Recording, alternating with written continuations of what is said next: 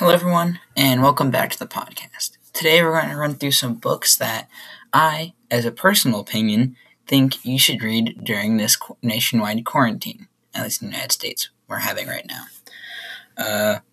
So today, that's going to be the quick rundown. I'm going to give 5 books and reasons why that you should read them during this quarantine. The reasons could go from that they're really engrossing and that they're fun to read, or they relate back to this time period and that they're more about survival. And, it's just fun to read about what could happen with the future.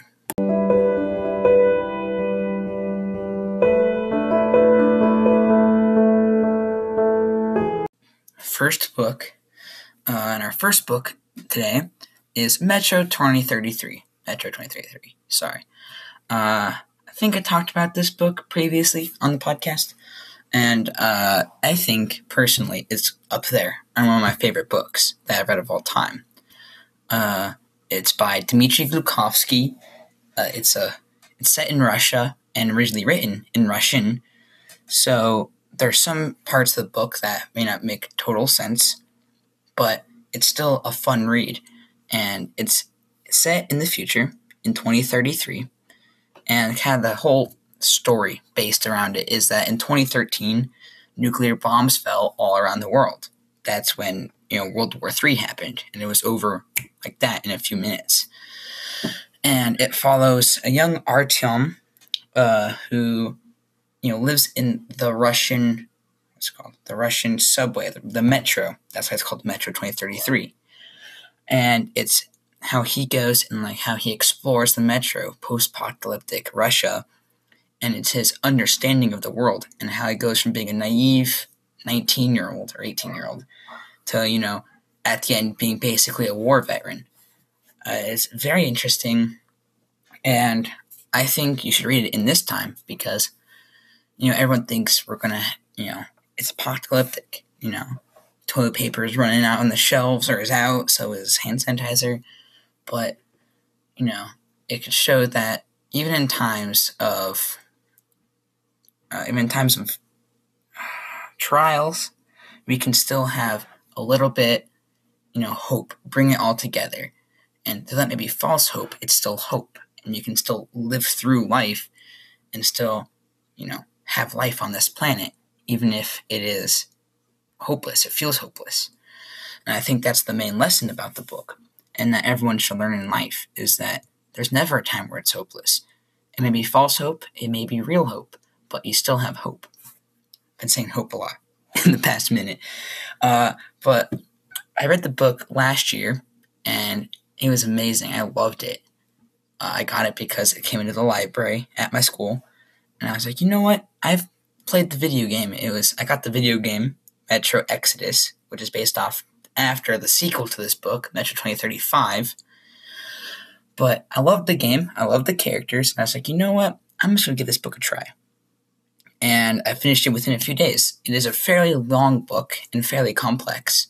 But, if you're looking for a more mature read, it's not for the young or the light of heart or for younger audiences. But I found it enjoyable as a high schooler. So if you're a high schooler, I think you should read this book. With this time, probably get the ebook version of it for a few bucks. I'm not sure if it's on Amazon Kindle or Audible. But yeah, that is our first book down. And now onto our second book. Our second book, or book series, as I probably should say, is the Percy Jackson series, ranging from the Percy Jacksons and the Olympians to the Trials of Apollo. It's written by Rick Riordan, however you pronounce it. It's a really weird last name. No offense to him. But this book, I've talked about the first book in the series, Percy Jackson and the Lightning Thief. And I'll talk about the second book this weekend. It's coming weekend. You can look forward to that. And, I've talked about my love for the characters a lot and how they grow. It feels like they're real people in a real world with real understanding and real personalities. It all, folds down to this realism in a fake world. The Greek gods aren't alive. They were never alive. But he makes the characters feel real when they're actually not. And that's what I really love about him as an author, Rick Riordan, and the books. Like Percy Jackson, he starts off as a naive 12-year-old boy who is troubled and lives in New York City. That could be anyone in New York City, any boy in New York City. But he slowly opens up the idea of, the Greek gods being alive.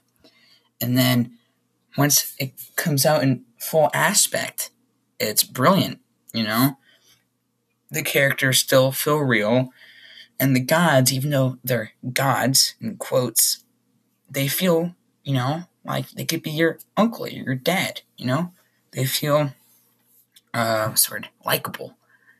And just this whole, I'm saying realism for this book, like hope for the last one.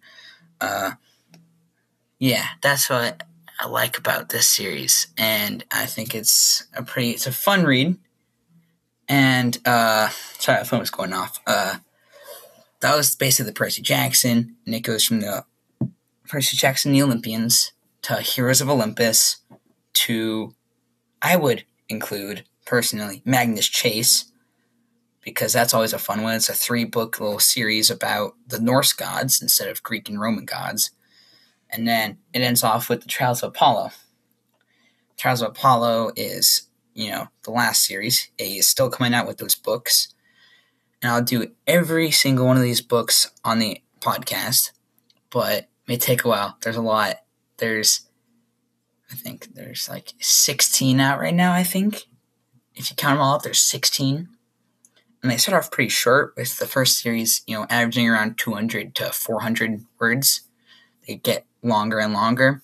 While the second series, they all cap around 500 to 700. And then Magnus Chase, it's a good 500 pages for each book. And then Trials of Apollo kind of varies between 300 or 400, around there. And they're each very unique, and there's cameos from old characters, like Percy Jackson shows up in every series. And it's always interesting to see old characters, but older, like it puts a twist, like, oh, that does make sense to the characters, how they're older and how they act. And that's why I like this book. This series is more based around the characters. That's why I like it. The story's good, but I feel like he started with the characters and then enveloped the story around them, so the story feels more real to each character. It's not, he made the story and then tried to shove in a character that he made.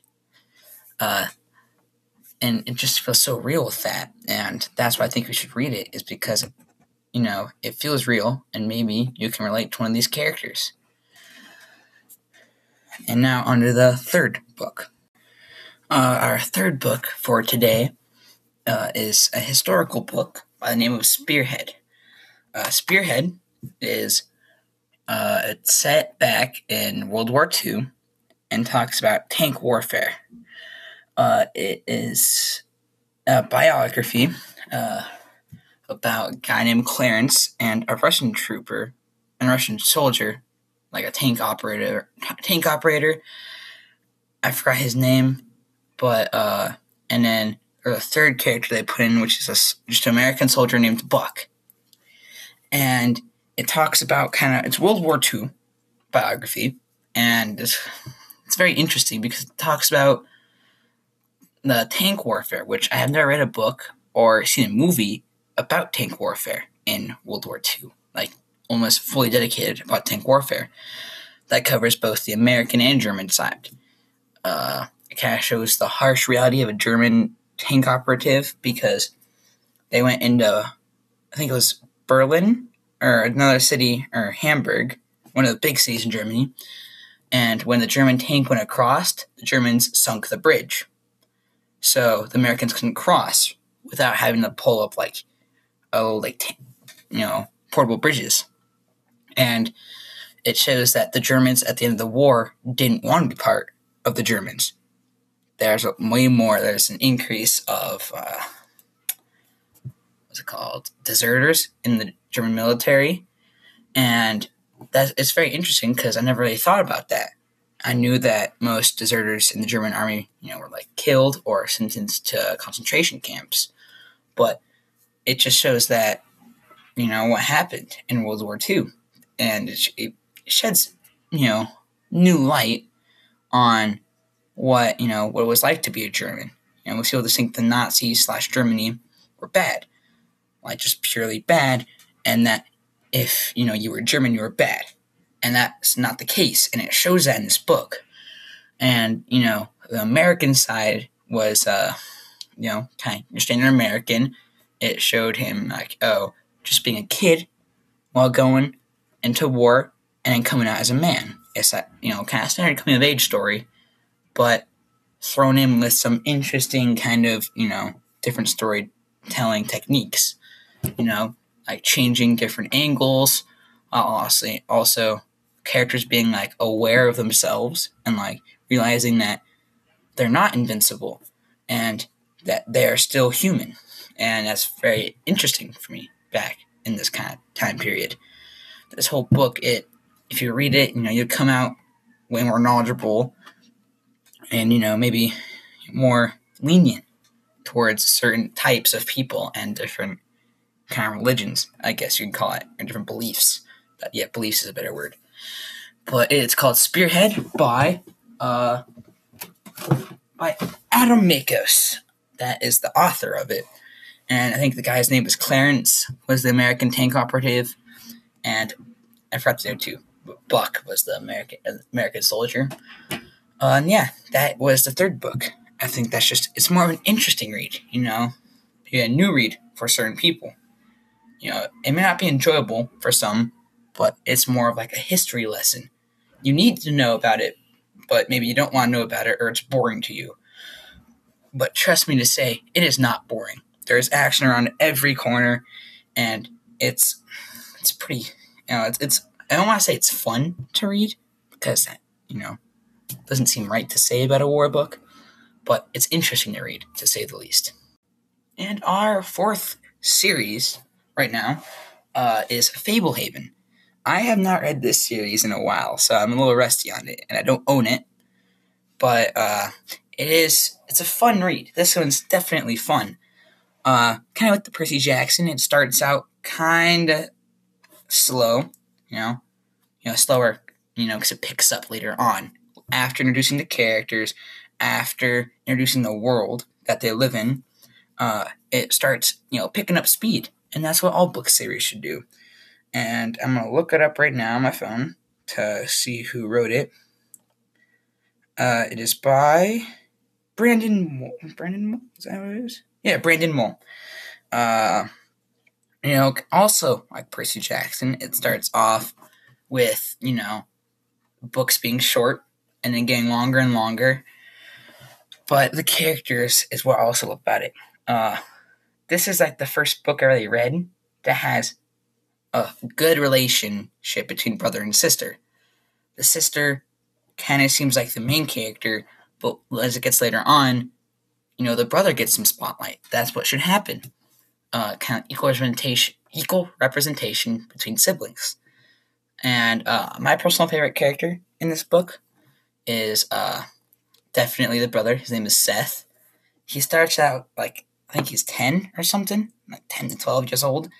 But as it goes on, each book takes place like around a year apart or so, or something like that. I can't really remember.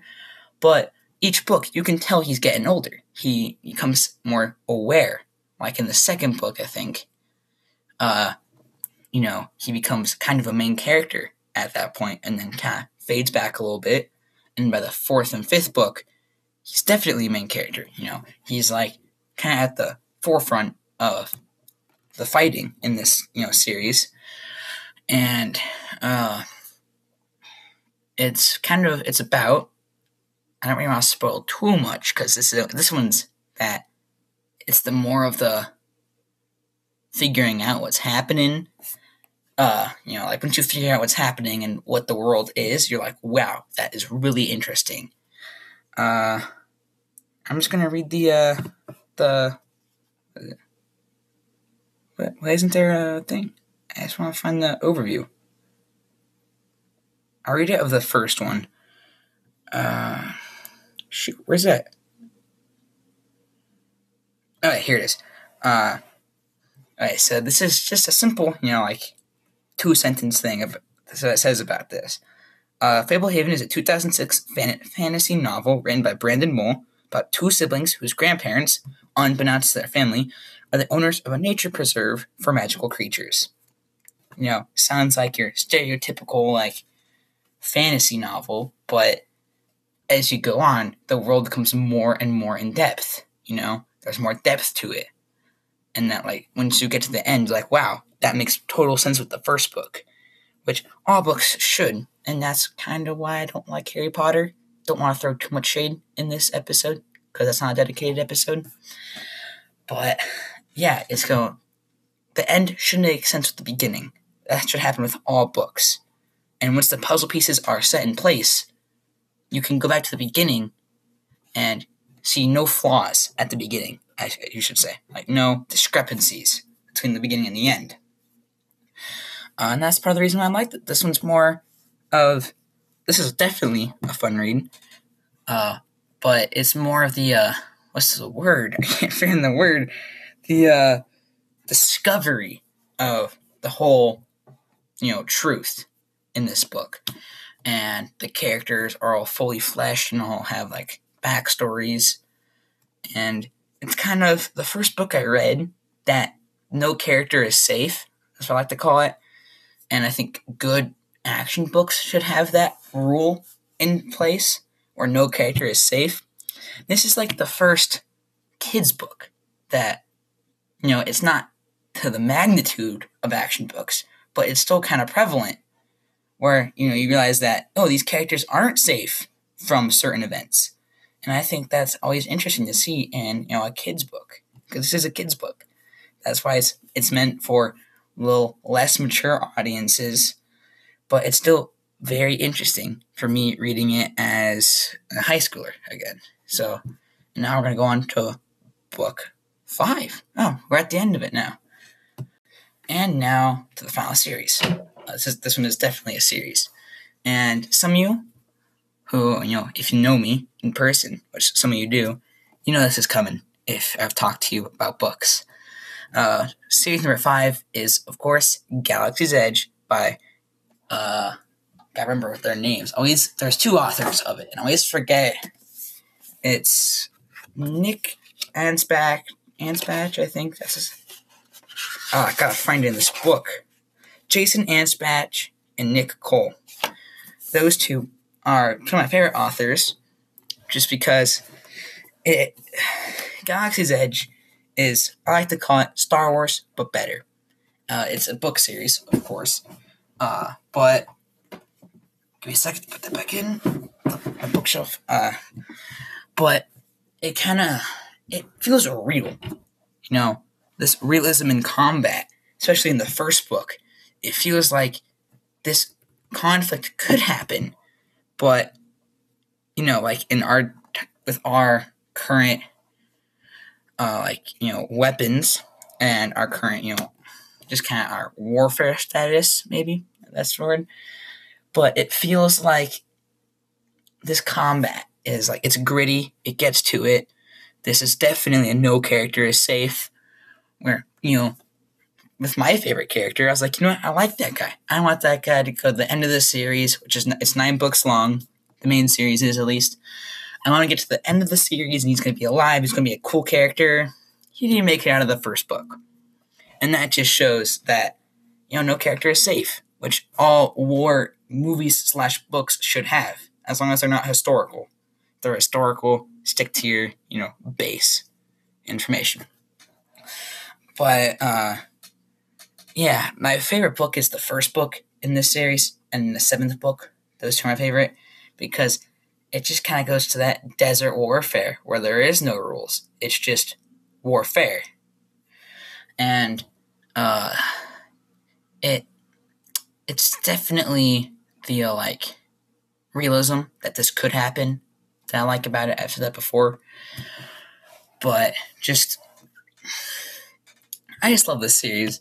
And they've made a lot of mini books, mini-series books after it. after it, there's the Order of the Centurion, which is basically the Medal of Honor, but harder to get, and then they award it to certain legionnaires.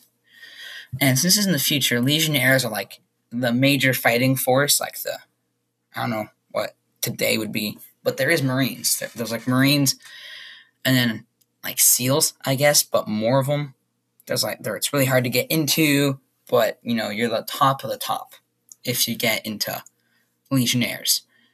And it shows Victory Company, which is a company under the 501st Legionnaire Corps, and it follows them through this galactic conflict. That's the correct term. And I think it's better than Star Wars because this is more about the ground-based attack. Like most of these are actual soldiers. They're not space wizards that can move stuff with their mind and have lightsabers. It's way more grounded, and that's the reason why I like it. It's because it's a grounded space, it's grounded, but it's like sci-fi. And so it makes sense. This could happen in our future, and that's what I like about it. I'm just not going to rant too much about it because I want you guys to witness this for yourself. But, that concludes my top 5 books. Let me know later this week maybe, I'll have 2 more episodes out. We'll have a Quarantcast, as I call it, a quarantine podcast going on with some of my friends later this week. And there will be Percy Jackson Part 2, Book 2, Sea of Monsters coming out this weekend. So you can look forward to that. And for final, thank you guys for listening this far. And if you could just kind of support me, I guess, just by sharing this with your friends. And with me changing my name to Literature Today, you may not find it as fast, but if you do find this, welcome, I should say, for a finale. But give me a share, and if you can just look up by my name, if on Spotify or other places. I know Anchor, if you look up this podcast, it should come up right away, and like other Apple Podcasts maybe, but in like Spotify, I couldn't find myself. I had to look up Ryan Johnson to find this podcast. So if you want to share it to a friend, they can't find it, just say, if you're on Spotify, look up Ryan Johnson. And that concludes today's podcast.